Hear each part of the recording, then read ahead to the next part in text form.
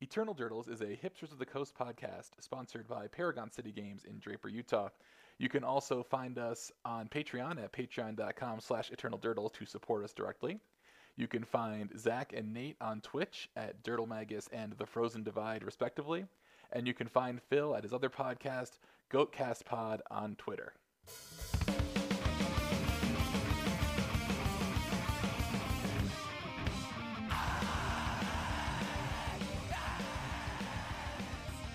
Hello, and welcome to Eternal Durdles. I'm your host, Nathan Golia. Zach Clark is off tonight, Phil Bleckman. Wow, he's just totally abandoning us. Zach is off because our friend Charles just got engaged. Charles is a New York player going back a few years. Congratulations, Charles. Just be careful. Zach always needs more stuff. That's right. That's right. And he played Death and Taxes. I haven't seen him. I don't know if he's been around a while. He's been doing some other stuff, but congratulations to them. Phil, you and I have a guest tonight. We do. Which is why we're powering through and recording. Yeah, we actually just kicked Zach off voluntarily. Right. Yeah, we decided to upset the Chalice balance here and have it be 2 against 1 against Chalice, or for Chalice rather, instead of against. But no. It's all right, dude. Freudian slip. The truth comes out. I'm Chalice neutral. I'd like to welcome Grayson Parker, who is a player from Bakersfield, California. It is his 27th birthday, by the way. Congratulations! Made it to 27. Yeah, the birthday stopped mattering. Last year was the real fun one because 26, no more family insurance. Oh, well, 27 is the Jim Morrison, Kurt Cobain, Janis Joplin, Jimi Hendrix here, right? Yeah, I'm gonna leave white Bic lighters out of my pocket for the foreseeable future. I got to make it through this year. Grayson, we brought you on to talk about Chalice a little bit tonight, but first, why don't you tell us a little bit about where you live and your legacy scene out there in Bakersfield, California, and about the 30 or 40 times when we met that I kept thinking it was closer to some other city than it actually is. So I live in Bakersfield, California. It's the southernmost city, practically, in the Central Valley of California. It's mostly ag, oil, and heat death out here. It was around 105 today. But you guys have a decent scene. I mean, you're playing at least once a week, right? We're playing at least once a week. We're floating between 9 and 12 players right now, which is good because for the longest time we were only getting like 7. But over the last couple of months, we've picked up a couple of regulars, and we've got a healthy little scene now. And we'll all like jump into one car and drive down to LA and crash one of their tournaments, and it's lots of fun. We met at Grand Prix Las Vegas last year. We actually played a match. I was playing my bug mid-range Morass, and you were playing Agrolome. We recognized each other from the source, and that was fun. And then we saw you again at Grand Prix Seattle this year. You drove up, right? Barely made it.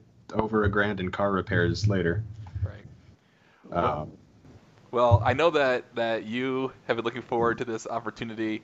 Phil, who is our resident staunch Chalice hater, has led to a number of text messages from Grayson to me over the past few months. Every time you open your mouth, Phil, you start talking about Chalice. If you didn't have that kind of reaction, I wouldn't be doing my job on here. But also, let's be real, I'm right. Phil's a heel. Phil also does a wrestling podcast, though. Yes, I do a wrestling podcast. It's called the Goatcast, and 100% I am the heel. Oh, okay. I like to imagine you're not the heel on that one. You're just bringing it to here. Oh no, I co-host on that one, and when I'm in the host role, I'm cordial, and then I absolutely go heel. My favorite wrestling saying ever is Razor Ramon. For anybody who knows, he is the character where his hair would be slicked back. He would come out with his hairy chest and only wear an open vest, and he'd have a toothpick, and he'd walk right up to the other guy in the ring, flick the toothpick in the guy's face, and go, "I'm the bad guy." It's great. So is that what you're doing here? No, I've left my toothpicks at home, but I'm the bad guy. Well, it's not that bad. We're gonna have a fun cast, and I've been looking forward to this because Grayson is a Chalice expert. I mentioned we were playing Four Color Loam this year at the other Grand Prix. You played Eldrazi, and at the last Nightwear tournament in Los Angeles, you played Mono Red. So I think let's start out by talking about some of the flavors of Chalice decks.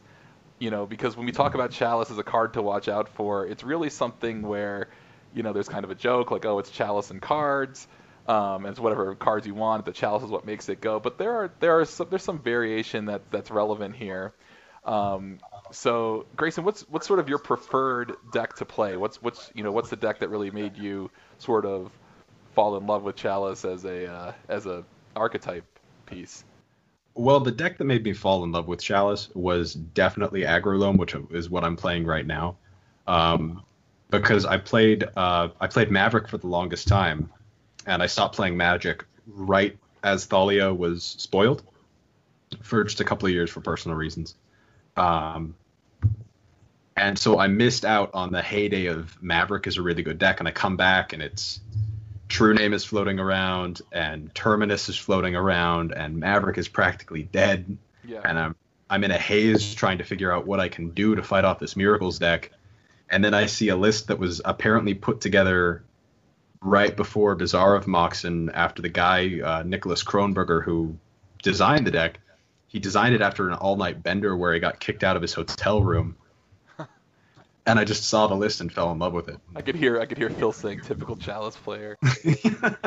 I think designing a deck after an all-night bender is really the only way to do it. So although I don't give my blessing for Chalice, I will give my blessing for all-night benders into deck lists. Especially in Europe, right? Which is where Nicholas lives. Right. Yeah. Right, and I played a little bit of Aggro Loam in my time, or Four Color Loam, I guess. It's not that aggro in these builds anymore. And so we talked about the deck a little bit in Vegas and had, posted together. And it's interesting. It's the only one of these decks that we're really going to talk about that doesn't play Ancient Tomb. Though I guess you could. I mean, you could play Ancient Tomb, but you don't need to because you have Mox Diamond. No. Yes, we do. Which is absolutely the most powerful card in the deck. Right. Because otherwise you don't do anything on turn one. Yeah. So how did you? You could play a Baron Moore tapped. That's right. You can play Baron Moore tapped, or you can. You can Zenith for 0, or you can cycle one of the lands. That's about it. You can also Chalice for 0. Yes, you can, and I have done that. There are times where it's necessary. I had a game actually at Vegas when I was playing Aggro Loam in a side event, because maybe you want to play it. Where I had a flawless victory because I was playing against Storm, and my first turn was land, Mox Diamond, Chalice on 1, Chalice on 0. He played a land, I wasted it. He fetched for a basic land, I vindicated it. With no permanents in play. Right, so you got off Four Color Loam and played Eldrazi for Seattle. Why did you decide to make that change at that time? Well, it wasn't really due to it was mostly due to the Grand Prix Vegas experience, because playing Four Color Loam it's one of the grindiest decks in the format. Like your rounds will go long. I got paired up against Death and Taxes 4 times. I got paired against Veteran Explorer. I got paired against you playing a grindy bug mid-range deck. Yeah. I drew the first round, so yeah. I played against one Delver player the entire time I was there, and I was just mentally done at the end of that. And I said, for a Grand Prix experience, I don't know if I'm capable of doing this again. Yeah. Especially if I want to turn it into kind of like a vacation for me and the lady at the same time. If all your rounds are going to time and you're just mentally exhausted, by the end of the day, you just want to crash. At Seattle, I went 5-3. I lost my last. I picked up a win. I picked up a loss around round 4 to Dredge, and then I actually lost 2 of my better matchups in a row. I lost to Grixis Telfer twice to get knocked out of day 2 contention. Well, now that's not a problem, right? It's not a problem anymore. No. Did you like the deck, or is it? Eldrazi? Oh, Eldrazi's an incredibly fun deck because you just do stupid broken things, and it feels very clean.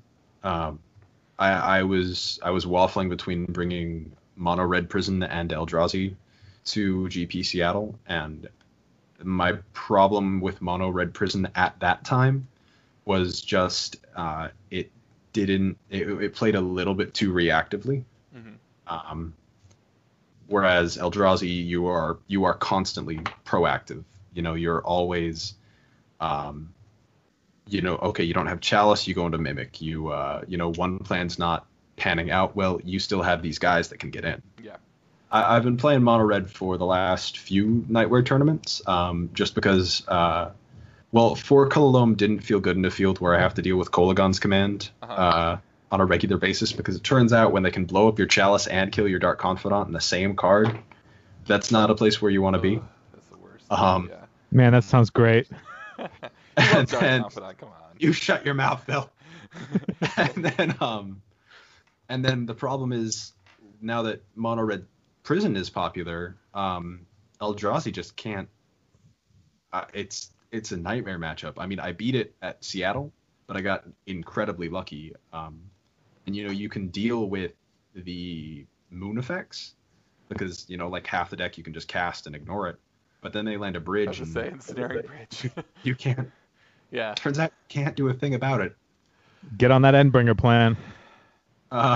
Ratchet Bomb is your only out, and it got me there at Seattle. It blew up like 2 bridges, like 3 moon effects, and that was a good moment, but it shouldn't have happened. He should have drawn an Abrade before that. Right. So, what do you think was the best Chalice deck, or was there a best Chalice deck before the bannings we had? Well, I don't think it's very controversial to say that the absolute best Chalice deck prior to the Deathrite Shaman Gitaxian Pro ban was Mono Red Prison, because the metagame had become so inbred. It was everyone is on, with the amount of just 4-color strategies in the room that are all playing this kind of like low to the ground strategy, at least in terms of the actual cost of their spells. Mono Red was absolutely the place you want to be. Like, if they're trying to go turn 1 Ponder, turn 2 him, turn 3 Leovold, or turn 3 Kolagon's command. Oh man, you be still my heart. Well, yeah, but then that's why you want to go Ancient Tomb, Chrome Mox, Blood Moon, or something, right? That's the yes. Yeah. Phil, would you agree with that? I think we would all sort of agree with that, but that Mono Red was the best Chalice deck before the ban, yeah. I mean, when we say we mean best performing, best positioned. Yeah. Yeah, probably just because of also tacking on Blood Moon. I would think that I think of these 4 decks. I think Aggro Loam is the most appealing because it's the most flexible.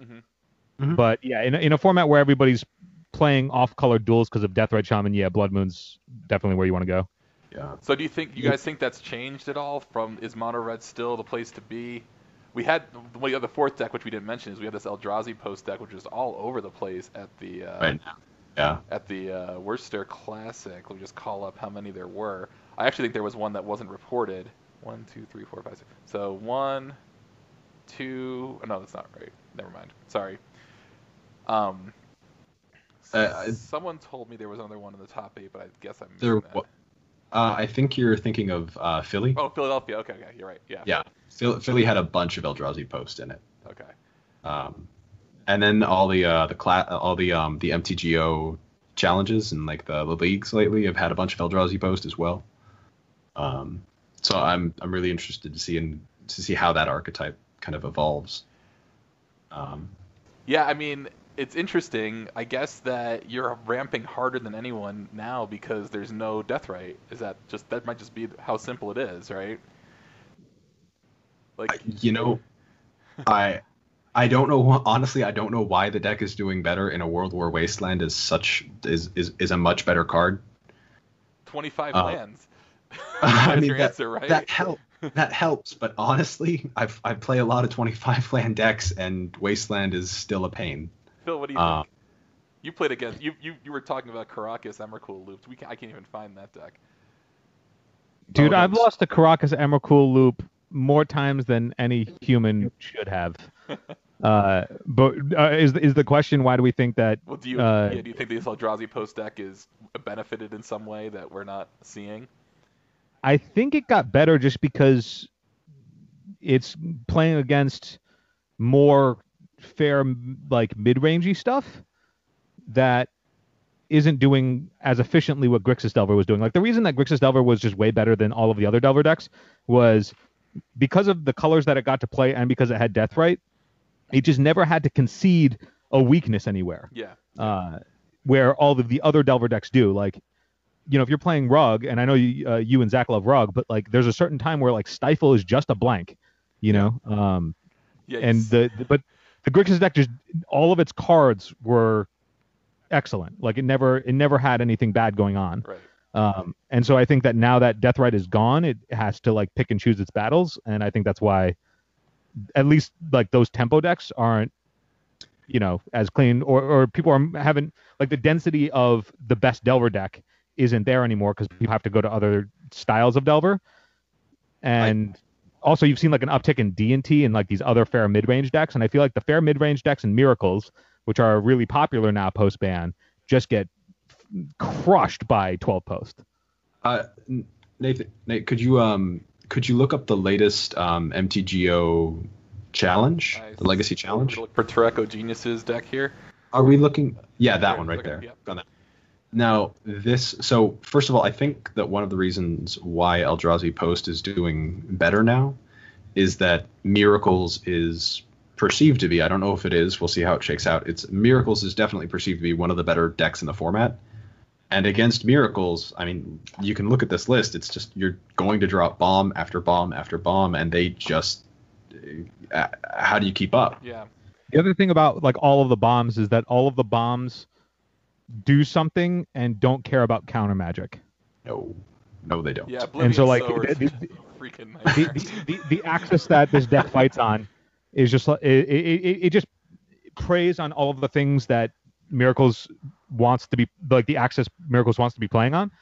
And I also think that with all of the other, just going back to the last question again, I think Walking Ballista shores up a lot of the deck's weaknesses. I think I agree with you, but I think that they also made a few choices with this specific list. If you're looking at it, one, they don't play City of Traders, and I don't know if that's correct or not, but I think it's because they're not on a like this all-in Chalice game plan.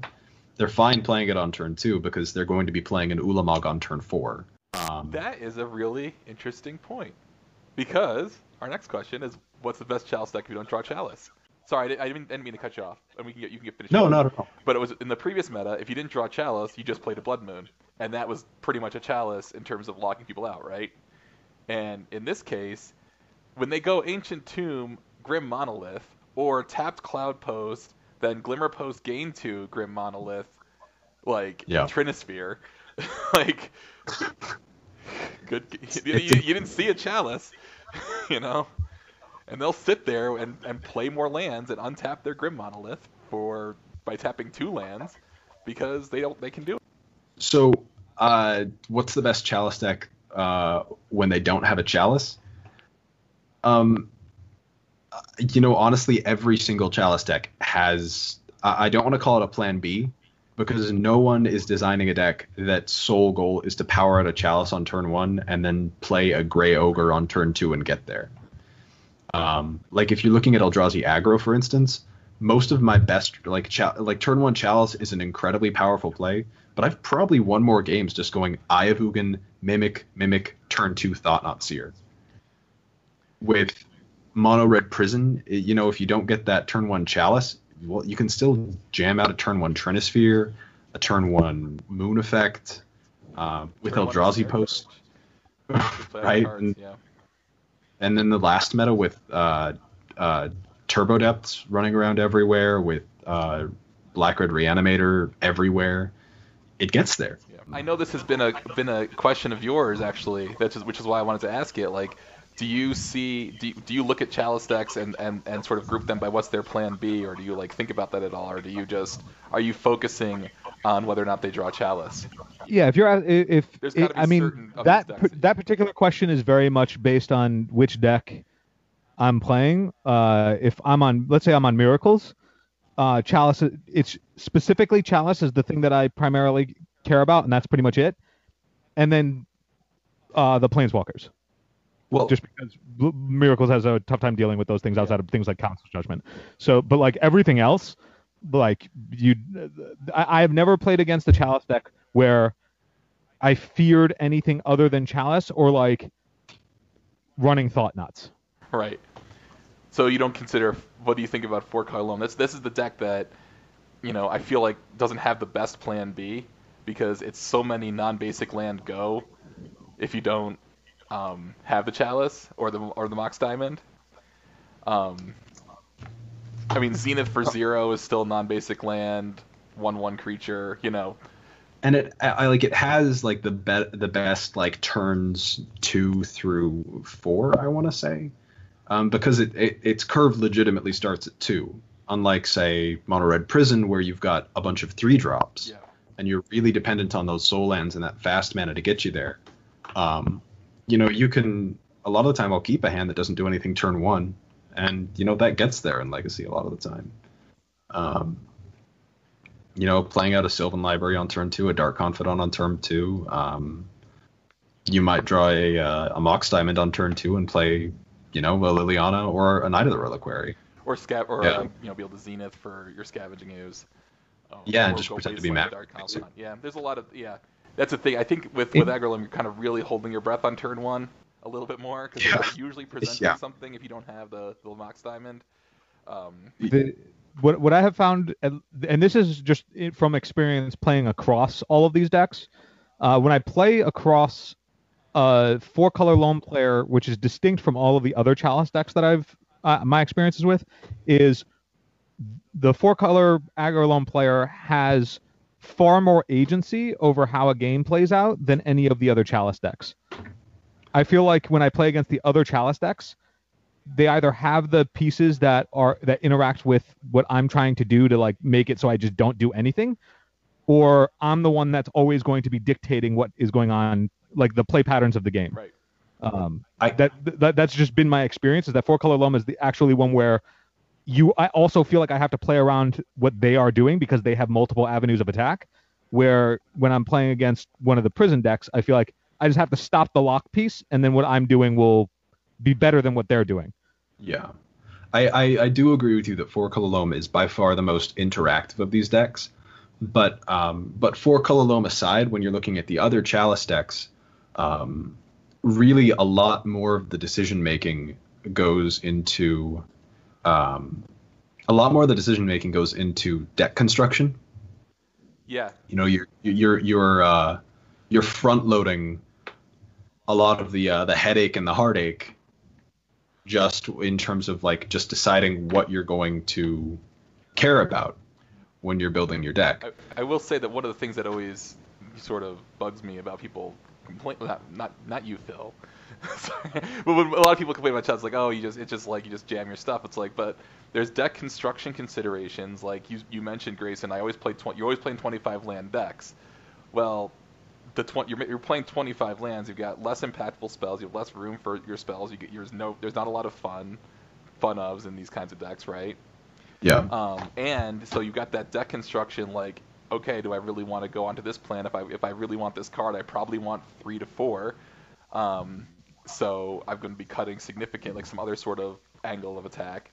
The other thing is that it's your mulligans decisioning becomes really much more important, and I think that's a skill that is really hard to learn, and it's one of like, knowing when to mulligan with any deck is difficult, but especially with the decks where you know that like you've got to look at your hand and think like how can this go wrong? Yeah. How can this go right? What happens if I draw running lands? What happens if I draw running non-lands? How long can I live in a situation where if they have this? I think that's a little bit of a underrated. Those skills are a little bit underrated in Legacy. But the way that I like to think of. Oh, sorry. No, that's all. I was just saying that. That's how I feel. But I don't think it's the way that I like. Mindless. the way that I like to think about it is that you're making fewer decisions, but they have more weight to them. Your mulligan decision matters so much more if you don't have a brainstorm or a ponder to fix your incoming draws or to just entirely fix your hand. Things like reads on your opponent and what their strategy is, those are really important. Walking the room after you get a win or a loss and trying to figure out who's on what, because your opener can determine whether or not you win a game. Right. And sequencing is so critical in these decks. I was going to say, sequencing is another one where you have an Ancient Tomb on turn 1. I just brought up a Tezzeret deck, which is the only blue Chalice deck I could think of, except for Merfolk, which we could talk about in a second. Like you can have this opening with Ancient Tomb. You can have Chalice. You can have like one of these Signets. Yeah. So like your question is, maybe you have a Tezzeret in your hand, and you got to think like, okay, if I play Chalice here, and maybe I get Wastelanded or something, and I don't draw. I'm not going to be playing a Tezzeret for another 4 turns, and they can maybe find their answers to Chalice. So, but if I don't play Chalice here, and they do something horrendous like cast the card Entomb, then I'm going to feel like an idiot, Yeah. So I think that's really an interesting part of it as well. Yeah, it's playing. Another way that I kind of like to divvy them up is like playing a lot of Chalice decks. It's akin to playing a tower defense game. Mm-hmm. You're setting up this prison, or you're setting up this these obstacles and these series of defenses, and you're trying to see if your opponent can overcome them. Right. And part of that's in deck construction, like what materials do you bring with you to then build upon in the game. And part of that is just in sequencing. Part of that is in mulligan decisions. Whereas a lot of decks, like a lot of blue decks, I would say feel more like a fighting game, like Street Fighter. Yep. Much more high velocity. Sorry, I'm just looking up a couple. I wanted to talk about these and didn't get a chance to see if I could find one. Well, I guess the first one is Merfolk. Do you consider, Phil, maybe you can jump in on this one first. Do you consider Merfolk to be a Chalice deck at this point in its evolution, where this one has 3 Chalices in the main, which... So I'm gonna preface my answer, and I have myself not played any games with Chalice Merfolk. I think that the only reason that Merfolk can exist as a deck is because Chalice is in it. I would entirely disagree, because there is no deck that can true name you harder than Merfolk, because they are playing 7 copies of that card and casting it with a Cavern of Souls. If you're on a fair game plan and you run into that, yeah, but they're not. This is interestingly enough, a blue deck with, again, there's not a lot of agency here. Merfolk is one of the decks where you're really just ripping off the top almost all the time, other than what's that card? Silvergill Adept. That's the only thing where you're getting any sort of card acceleration. You also have a lot of interesting land choices. This guy's got a Talaria West, 1 Wasteland. Interesting. I think the best things that this particular deck that we're looking at even shaved an Aether Vial because it's playing Chalice. And 2 now it gets to play through its originally play through with its Curse Catchers because you could just cavern them through your Chalice. But like looking at any of the decks, you look at the deck and you go, oh, there's 2 hot spots in this deck, and it's True Name and Chalice, and everything else is just like whatever. It like seriously, like everything else is just like cool, man. You got some lords, and the only thing it's kind of like when we were talking about like the things that you care about, where I was saying it's like Chalice and Planeswalkers. This one is Chalice and True Name. Yeah. And everything else is kind of just like the flavor du jour. Well, I mean, is that all that uncommon for any deck in the format? Because I mean, it's all contextual depending on the deck that you're playing against. If you're playing Miracles, your Council's Judgment doesn't mean anything. Your Swords to Plowshares don't mean anything. Oh, I'm on the same idea that all of the decks that are playing Chalice plus something else is the, I guess, moral equivalent of Brainstorm Ponder. Yeah. Like that's a dichotomy, right? at this point. Yeah, I think the mulliganing discussion was interesting to me because the fact the fair blue decks, or I mean I guess combo too, but like the Ponder Brainstorm blue decks, they have a lot of agency over how their hand looks throughout a game. Where I think that might also be why I think Loam is the most compelling of the Chalice decks, because it actually has manipulation over its draw. Yeah. Yeah, that's definitely a reason to play it. Oh yeah, I mean that's why it's one of the most fun decks. I mean, Green Sun Zenith, Sylvan Library, Knight of the Reliquary, there's all sorts, and Dark Confidant. I mean, it's great. Oh yeah, it's a lot of fun if you can get it going. One of the problems I had in the previous meta, which I think is interesting. Well, actually, I shouldn't say that. 4-color Loam was really good against Miracles, especially against top Miracles, because it was a deck that played Chalice and Abrupt Decay. And also had a little bit of a higher curve, the counterbalance lock wasn't that good against it.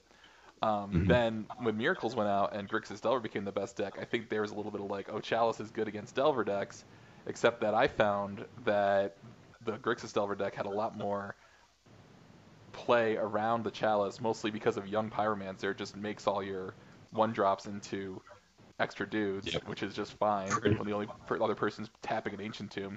The other thing was Gurmag Angler, which just made a huge... Yeah, that was the worst. And Aggro Loam, ironically enough, Aggro Loam was too slow. 4-color Loam was too slow to keep up, I thought, against that particular deck, until, now that we're seeing that deck not be as explosive, I think that Aggro Loam becomes better because we see... the converted mana cost creep back down towards 1, because there's not as much ramp and there's more pressure from Wasteland, and it's a little bit harder to power through. And also, has there been any thought to? Can we move to the 4-color Loam deck for a sec? Has there been any thought to switching up what the 4 colors are and playing TNN instead of Knight? Yes, there actually has. There's been a blue version of this that actually plays Leovold, because you can Zenith for it, cast it off Mox Diamond, and Leovold is also a nightmare against 4-color Loam, actually, to be honest. There is nothing that a Punishing Fire likes less than a Leovold. Like, oh my gosh. That Leovold is one of the reasons that you beat me at GP Vegas, if I recall correctly. Yeah, Leovold's totally fair and totally good card. Leovold against Punishing Fire and Maze of Ith is... Oh, is that's interesting. Is a 4-color Loam style deck like this, is that where Leo should go? Is this potentially the new home for Leo? That depends. I don't think so. I mean, it's always something that can be like it. There's 2 flex slots in the main that are kind of always there. The other 58 are set in stone, and there's a few flex slots in the side. I know you don't want to hear this, but you could cut Knight and Gaddock Teeg, and you play Leovold. Heresy. I know, but that's the thing. You play Leovold. You play maybe maybe Tireless Tracker. That's sort of your Knight role. Hey Grayson, I want you to know, man, you thought we were coming here and having the Chalice fight. I'm dismantling the 4-color deck. Well, no, that's the thing though. Like Leovold in this deck is pretty brutal. There's not a lot of crossover between the I want to play Leovold crowd and the I want to play Aggro Loam crowd. I think Ben Friedman. I shouldn't have said a name because now I'm wrong. But I remember someone played actual 5-color Loam, and the 5th color was Leovold, and then maybe like Flusterstorm, which works through your Chalice as a way to fight combo in the sideboard. The one thing that's cool about this though is I have this discussion all the time with other people where we're trying to figure out like if Leo has any other homes, and the one thing that Leo actively wants you to play with permanence. Yep. His effect to draw cards when something's targeted actively wants you to play more things that just stay on the table, where a lot of the decks that people put him in are very, very spell dense. Like they just put them in the blue shells that are very, very spell dense. I do that a lot, and I'm constantly looking for permanents that are worthwhile in those types of decks to make Leovold a lot better, because every single permanent that's on the table then is leveraged when Leo is sitting alongside it. So having a deck that's like very dense in permanents, like your Mox Diamonds and then all of these creatures that you're playing, and then I think that Leovold is a really interesting application to this style of deck. Yeah, and like I said, Yeah. maybe just take someone who wants to do it both. Sorry, Grayson, go ahead. Oh well, no, I like I've definitely seen it before. Like someone like one of the like you lose a little bit of flexibility in the mana base. You have to sub in a tropical island, and like one of the green Sun Zenith targets is swapped to a Leovold. So it can be done. It has been done, but I think that you're talking about something that moves a little bit farther away from this archetype. You know, something that's more definitively bug rather than That's 5-color. Yeah, it's punishing bug. And well, that's the thing. Like this, people call it they call it punishing Abzan, which is funny, and it's barely red at all, other than the punishing Yeah. fires. In fact, the deck for a while I cut the punishing fires, and just played collective brutality to see if that was a thing that could work in that spot. Could go upstairs, it could kill a creature, and it also had the discard mode because I felt that we were Yeah. getting ranched by Combo some at the combo time. decks if you didn't have a chalice on the exact right number. So Yeah. that was the Vindicate play because I had Vindicate then in my deck, because it was only the 3 colors. But yeah, I think that Leovold you could sub out a number of colors. Well, I guess you can't really sub out green, and you probably can't sub out black. So you're really looking at like either splashing Leovold in, making a full 5, or cutting the white, or cutting punishing fire or something. But See, here's why I don't think that you ever want to cut white from the deck is that Knight of the Reliquary, now that Deathrite Shaman is out of the format, is an incredible card. It was okay before, but with Deathrite kind of policing your own graveyard, it was never as good as it could be. But now that that's not happening, Knight will land as a 5/5 and only go up. Right. And it's just a wasteland factory, which is exactly where you want to be right now. Right, exactly. I don't think Knight is a bad card or worth cutting, but it is the kind of thing where it's like that's the choice you'd be making, right? Yeah. I'm going a little bit into Brewtown here, but has anybody ever thought about nixing? Like we're talking about all of the splashes. If green and black are both indispensable, is there a Bant version of this deck that could exist? Honestly, if you want to play True Name in a Bant shell, I don't think that a lone shell is the way to do it. I think at heart, True Name is more of an aggressive card. It's really flexible, but I think that you want to be on Noble Hierarch into True Name into attacks rather than trying to enable that with Mox Diamond. Because if you have a threat that is protected from everything already, you don't need the Chalice to do that as well. But Phil, you could also play Tamiyo Field Researcher in such a deck. Yeah, dude, I think Tamiyo Field Researcher is just like, though. I mean, if you're just like, yo, I got this Tamiyo Field Researcher and I got this Leovold and I got some other permanents and I'm gonna lock down your stuff. Or I'm gonna make it so I draw more cards. It's like you're just drawing so many cards. I gotta look up Tamiyo. I forgot what she does. You don't know what she does? You haven't committed that to memory? Come on. Come on. 2 target creature. Oh, tap and they don't untap. That's pretty sick. Well, this deck already plays Yeah. a Johnny Vengeance and stuff. They don't untap, and you get to choose things that will draw you cards if they try to attack. You can even tag their creatures. Yep. Dude, it's like, I mean, Tamiyo Field Researcher is just so good. You know, if we're talking about critically underplayed Planeswalkers, we need to give a shout out to Kaya, Ghost Assassin. Yo, she would be way better if she just didn't make you lose 2 life for no reason. I think They were like, that's we need to put the brakes on this card. Make them lose 2 life with every activation. Yeah.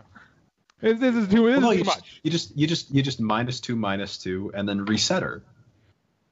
You know, what do you do against that? I was interested with this goblin deck that boards into Chalice, because here's my question. Yeah. Are the games where you go, which games do you win more? The games where you go turn 1 Lackey, or the games where you go turn 1 Chalice? They play it in the sideboard because otherwise they are super dead to like a combo deck. And when I played Infect against Goblins, I won through a Chalice and Blood Moon. So even then it's not that good, because then unfortunately they're not drawing Goblins, they're drawing Chalice. But that's the good question. Like, if your deck is that cold to certain decks, to certain combo decks, when do you decide maybe my deck should board in Chalice? It's worth it for me to not play my 1-drops. The other deck that does it is Lands, and they have a number of interesting 1-drops. But Yeah. they also have Mox Diamond, and they also have 35 lands, so it doesn't really matter. But this Yo, ancient tune in the Is sideboard, Goblins just the merfolk of Mono Red Prison? No, I think Goblins. I think Goblins now is better than people give it credit for, and yet still overhyped at the same time. well, you can take a lot of damage in a turn before we're gonna be on a goblins. We ran goblins now. No, you can take a lot of damage in a turn because they have cost reduction from this one. Nope. The War Chief. War Chief. This list doesn't work. play War Chief. He's got War Instigator instead, which is a double striking Yeah. lackey. Yeah. But they've got cost reduction, and which lackey is also a cost reduction, and they have haste and they have Lord effects. And in that same matchup, I was like, he untapped with 1 creature, and then he had 5 attacking me, and Yeah. it was basically like I looked at my hand, I looked at my board, I looked at his board. I was like, okay, I took 14, so I went down from 17 to 3, and then was able to untap and triple invigorate. But that's not the point. The point is you can just this deck runs you over way more than Merfolk does. The problem is that it's not fast enough to do that. And you don't have Force of Will either. Yeah. When for all of these Chalice Blood Moon decks, at what point do we just see that modern deck that just won poured over and everybody's just playing 3-mana Sarkhan and Dragons? That modern deck that just won. I would be lying if I said that I had not considered building actual Dragon Stompy with Sarkhan Fireblood in it. But That's because it's sweet. I've gotten Thunderbreak Regented. yeah, That was before. yeah, there's already Dragon Stompy as opposed to Mono Red Prison. Definitely plays Thunderbreak Regent and one of the 5-mana dragons, because they can just get there. Yeah. Well, but as far as Chalice as a sideboard plan, Goblins has had Chalice in the sideboard for as long as I can remember, and that's going back to 2008, I think. Are they just the last defenders of not just playing at main board and cutting their 1-drops? No, it's because Goblins is Goblins is a board control mid-range deck more than anything else. Its goal is to grind out any fair deck in the format, which it's fully capable of doing because it's playing Fact or Fiction stapled onto a 2/2 haste creature. I mean, if that's the case, then if that's the game plan for the deck, then aren't the 1-drops just not doing that? Well, the 1-drops enable it because you're playing so many expensive cards. You have to have the Aether Vial and you have to have the Lackey to cheat on your mana.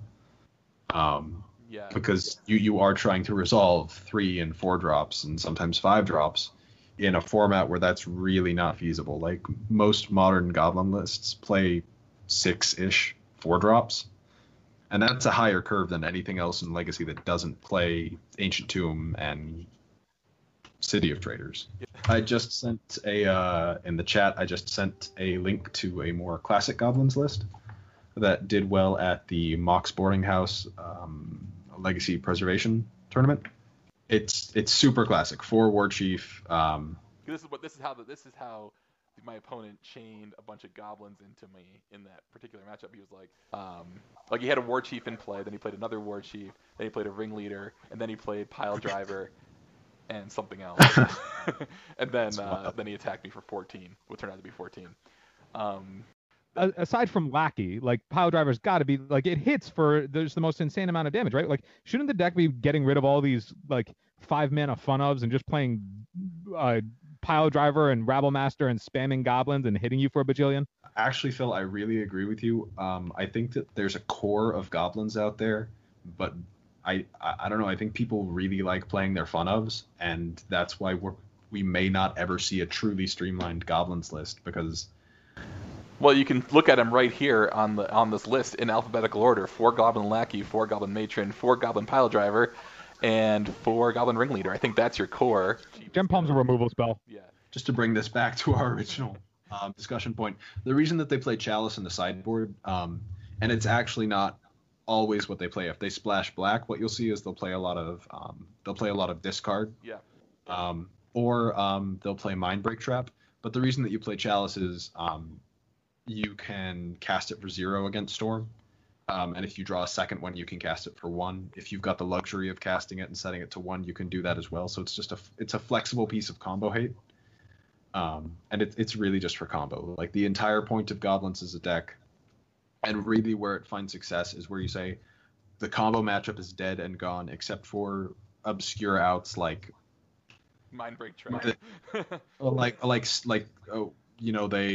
They show and tell something in, and you go Cavern, Sting Scourge, or bounce it. It's out of lines like that. It's all about grinding out the fair decks and then boarding into as much hate as it can. Well, gentlemen, is there anything else we want to talk about Chalice? If we don't have anything specific, I want to talk about one thing quickly. There are people out there that actually enjoy playing with the card. I'm not one of them, obviously, but it's more so that we're looking at all of these decks and they're all different flavors of Chalice, and I feel like that was the same issue that Deathrite was having. I mean, Deathrite's just a 1-drop and is a mana dork, but like, you had all of these decks that were all different things, but they were all on the backbone of Deathrite. Can I go on a bit of because this is actually what I took notes on. Step in the ring, bro. Let's go. Okay, so Chalice is not the Deathrite Shaman of Chalice decks. Okay, it's not a card that homogenizes these decks. First of all, Chalice decks are wildly different, and I'll go into that in a minute. But Chalice of the Void is not Deathrite Shaman. Chalice of the Void is Force of Will. Chalice of the Void is Lion's Eye Diamond. It is Thalia. It is Wasteland. Yes, it is ubiquitous in this macro archetype, but it does not lead to the homogenization of deck lists. Let's look at decks that have Force of Will, for instance, because I just a quick follow-up to thing. I'm going to let you keep going. I'm just going to tag that one so I don't forget it. Do you consider the homogenization of play pattern? I do. So if there became a point where all the Chalice decks started to look the same, then yes. But as of now, they have radically different play patterns. And they have in my memory, they've all had radically different play patterns, and I'll go into that. So I think we can all agree here that Brainstorm is the most powerful card in the format, correct? Well, yeah. Most powerful. Yeah, I got no problems with that. Yeah. But let's go out on a limb and say that Brainstorm was banned. What would happen? I think easily the answer is they would sub in the next best cantrip. It wouldn't be pretty, but there's a replacement available for Brainstorm. If Force of Will gets the axe, fair blue decks die. And just before all of our commenters start jumping on their keyboards, this is a thought experiment. We're not expecting this to happen. No. Grayson's making a point. Yeah. Yes, and I think that's an interesting point. Yeah. And you're saying that if Chalice was to, this is what we were talking about a little bit earlier, if Chalice was to be axed, then this macro archetype would die. Couldn't they just move over? Wait! I got to follow up on that. What if the archetypes would die? Couldn't they just go Ancient Tomb Thorn? Some could. I think that one of the few, because I don't think that banning Chalice would actually lead to format health for one, because I think that someone needs to be around to police all these decks that are filling themselves up with cantrips and air. But when you think about it, the only decks that could really just swap that out are things like Eldrazi Aggro or Soldier Stompy. So you would see the death of the slower Chalice decks. You wouldn't see like, Aggro Loam is a good example here. Four-Color Loam is also the Chalice deck that I think where you board Chalice out the most. Because sometimes you just don't care, if they're playing a bunch of... So, it's not... Let me get to the whole it's not Deathrite point. Because when you say, the problem with Deathrite, I loved the card Deathrite. I played it where I could. But the problem with Deathrite was that it homogenized the format around it. Most of the fair decks had to be on Deathrite. And once they included Deathrite, their list started to look similar. It wasn't just that they were playing for Deathrite, it's that they were accumulating other cards in that color sphere at the same time.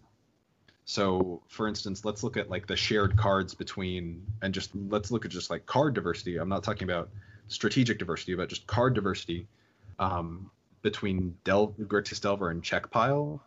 That list shared at least like 20 cards. Someone did the math on it once, and if you counted lands, there was something like 17 or 18 different slots. Of course, I always came back to, well, actually, there's more cards in common between Grixis Delver and Storm than there is between Czech-Pile and Jund, but I understand the point. So let's look at, say, the card diversity, so the shared cards between 4 Color Loam and Red Prison. Yeah, I gotta find out that we can. Yeah, you've got 5. It's the 4 Chalice, and maybe if you're playing Chandra in the sideboard. And I do believe that card diversity is a valid way to gauge format health and diversity.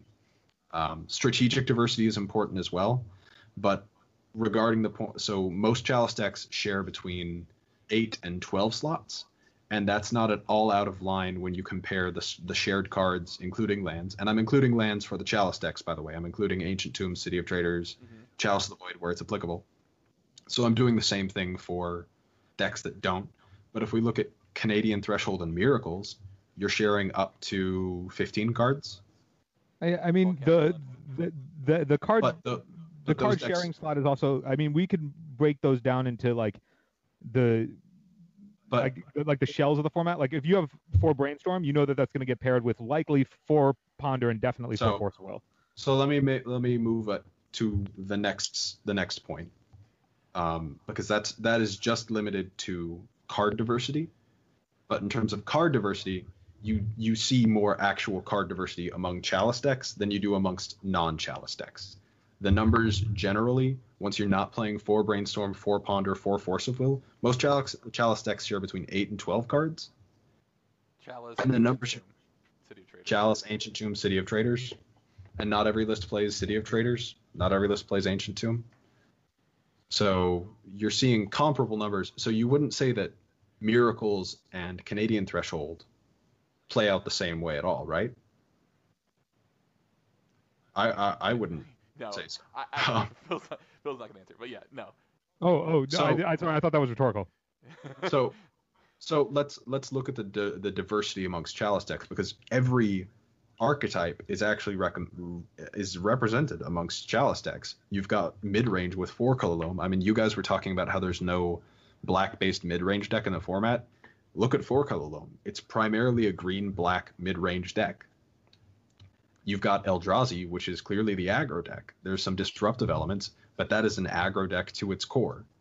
Prison is the closest thing that you're going to get to stacks or actual prison in this format. You've got Soldier Stompy, which is definitely playing the tempo game as opposed to a straight aggro list. You've got Bomberman for combo, Merfolk for tribal, Tezzeret for control.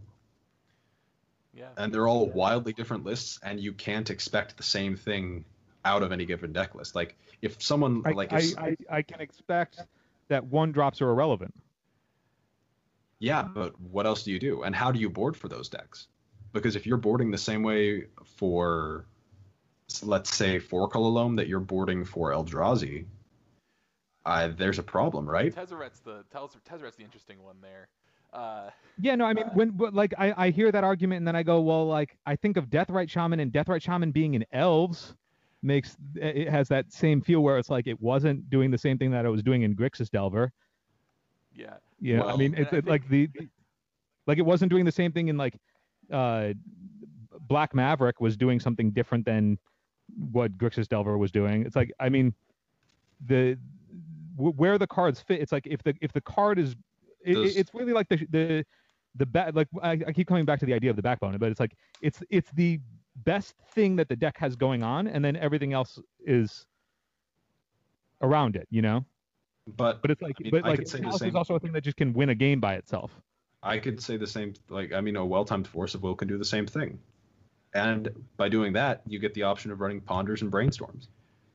I don't want us to go back and forth too much on this point. Hope you got to. I'm glad Grayson got to say his piece. That I know he's taking notes and telling me.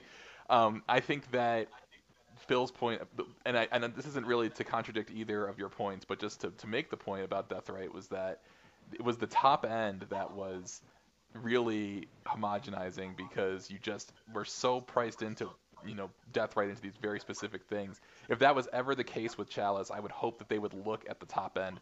When Eldrazi first came out, I remember seeing Thought Not Seer spoiled, and then looking at my sort of black green junk type deck and Dead Gaia and being like, oh, so that's how you get the 4/4 undercosted discard dude.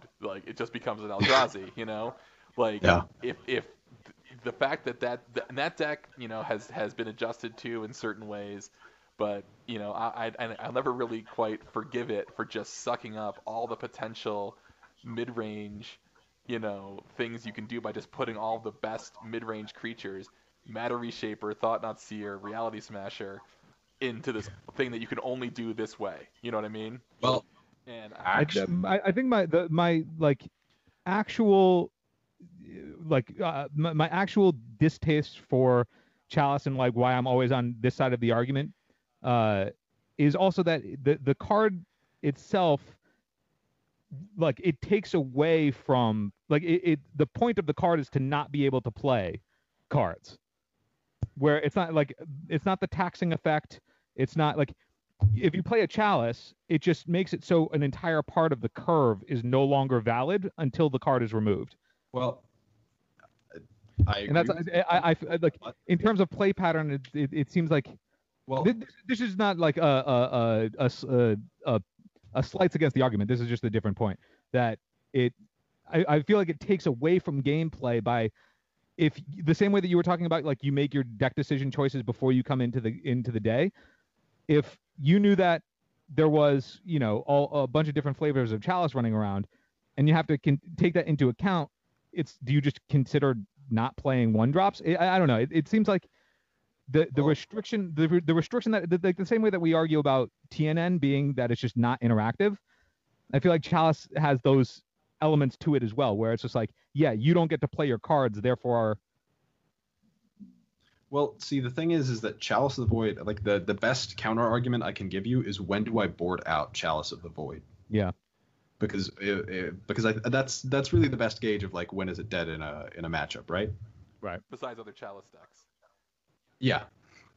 So exempting other Chalice decks, I board out Chalice when I'm playing against D&T every time, because their curve is they play at most 12 1-drops, and their curve is high enough that they can ignore it for the most part. And they can Flicker Wisp it, so they have a way to deal with it in their main deck easily. I boarded out against Maverick.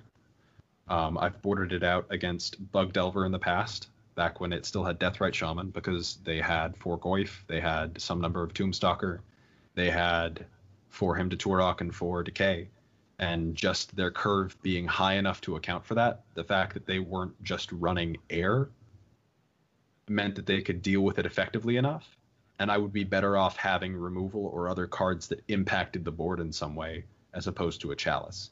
When Chalice is at its best is when I'm playing against combo decks, and I don't think I don't think you'd think that it's a problem card against the combo decks for the most part, because they're trying to do something broken.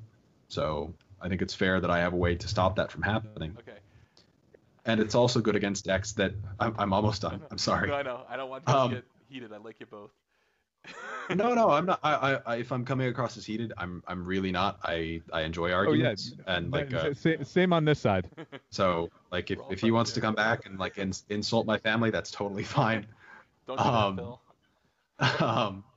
But so if I'm playing, so if your deck's consistency revolves around Brainstorm, Ponder, and maybe other cantrips, that's when Chalice is at its best, because you don't have redundant answers. All the non-blue decks in the format have an inbuilt edge against Chalice decks, because they are forced to play redundant answers to threats, to problem cards. Like if I'm playing Maverick, I need a few copies, even virtual copies, of ways to kill non-creature permanents. Green Sun Zenith lets me do that. If I'm playing Mono Red Prison, for instance, and I need a way to kill an artifact cheaply, I can't play 2 Abrade in the sideboard and hope to get away with it. I have to play 3 to 4 cards to reliably draw it. And because I'm not reliant on these cantrips to find those cards, you typically do much better. Like the best example of this is the Modern Miracles lists that play. I don't even know what the cantrip count is at nowadays, but it's filled with so much air that a Chalice truly can cripple that deck. But that's because they're playing so many cantrips. 4, 8, 11, 12, 16. 4 Brainstorm, 4 Ponder, 3 Portent, 1 Spell Pierce, 4 Swords of Plowshares. That's what we had in this list we picked up. Yeah. And really, I mean, Infect, playing Infect as I have been recently has been interesting because I never really liked Chalice against Infect because I was like, well, they'll just play a land and then play a 3 mana cost free spell that kills you. But I definitely ate a Chalice pretty hard in some matchup recently. Phil, I'm gonna give you one last word here, and then I want to move on to Lord Windgrace. Okay. Yeah, Tameo Field Researcher is still the most underrated planeswalker of all time. Well, okay, I was giving you a chance to close out the Chalice thing, but that's fine. Oh, I think that on the argument of deck diversity, I think 4-color Loam is the biggest, the best example.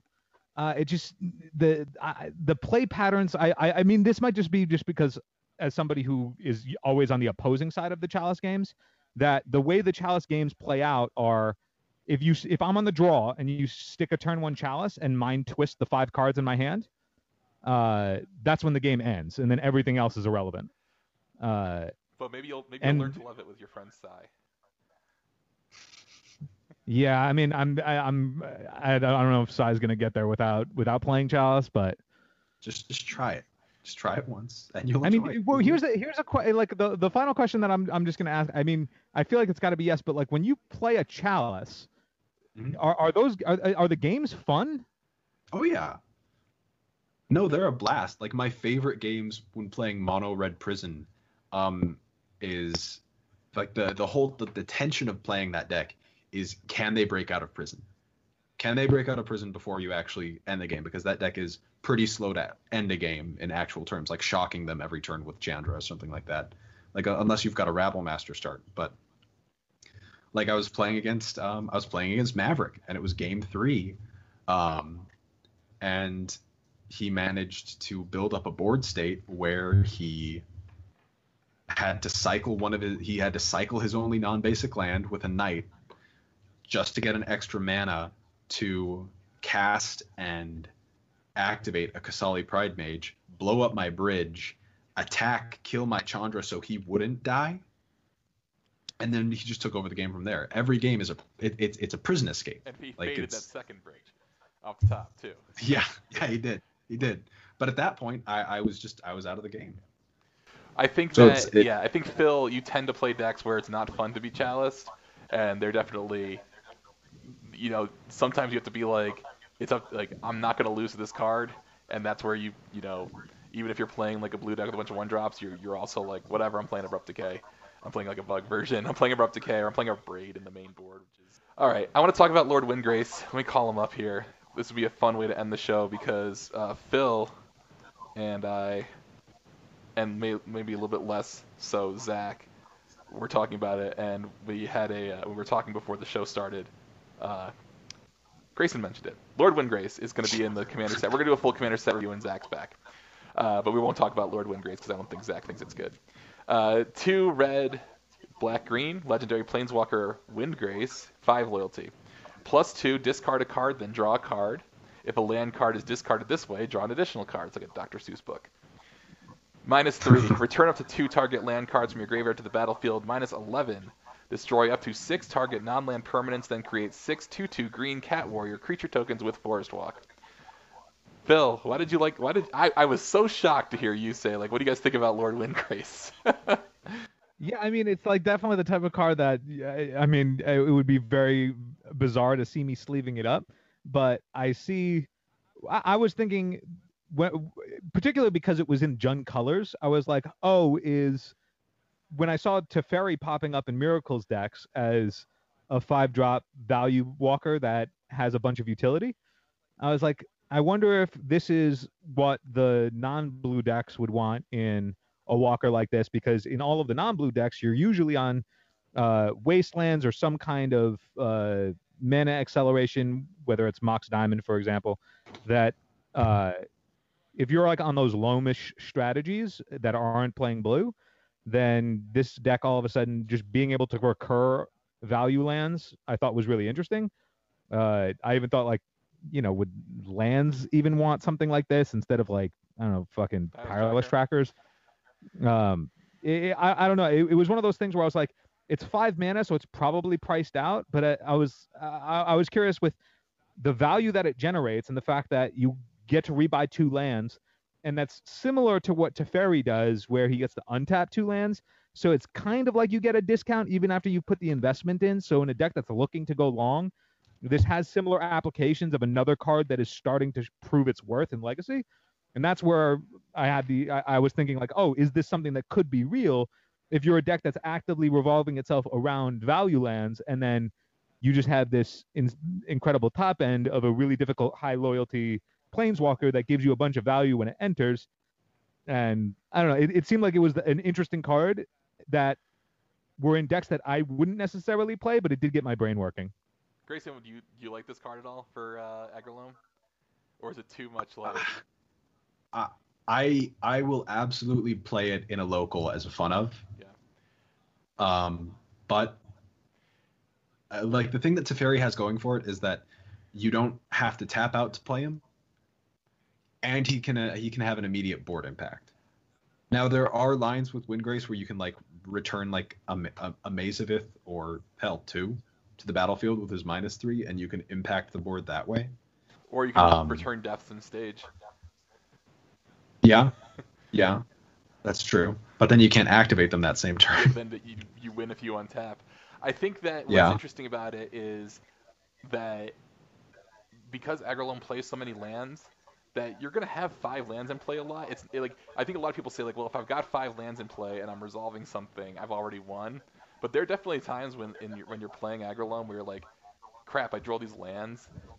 Yeah. Now I've got all these lands, and I'm drawing off the top, and I don't have anything, and then like, oh, this is good, because like, even though it's got Green Suns in it, there's not anything bigger than Night, and I mean, I think it's an interesting card. There's also like interesting applications for when you might want it, but yeah. I mean, there's also like the idea where if in this one, if you cast it and then you use its minus to just get back 2 lands and then 2 spell, and then all of a sudden you have an Ancestral on the table every turn. That's not bad. The other side is, like, I mean, I've only been thinking about it in Loam-style decks just because I feel like it obviously lends itself to that. Mm-hmm. That on the double draw on the +1, that you can just, like, dredge. Yeah. And dredging your Loam to get more value that way as well. If you have multiple Loams, that's just like, yeah, let's fill this yard up. I'll definitely kick out. So Garruk Relentless and Lily the Last Hope definitely earned their sideboard slots in Loam, but it might kick the 3rd walker out. Well, guys, we've hit about an hour and change here. Actually, probably closer to an hour and a half now. Grayson, you are a worthy opponent. So were you, Phil. We'll be back next. This was fun. Yeah, we'll be back next week. Thanks, Grayson, for coming on. I'll see you around, I'm sure. Phil, I will see you, Phil, 1 week from Saturday at the Geekery. Yo, I'm gonna bring Mono. Yeah, Mono Brupticate. Come at me, bro. Okay. Have a good week, everybody. Stuff, animal stuff. Can you see animal stuff? It's how it goes. Keeping up with the Joneses. Stuff, animal stuff. Can you see animal stuff? It's how it goes. Keeping up with the Joneses. I'm keeping up with the Joneses. to get those wonderful toys.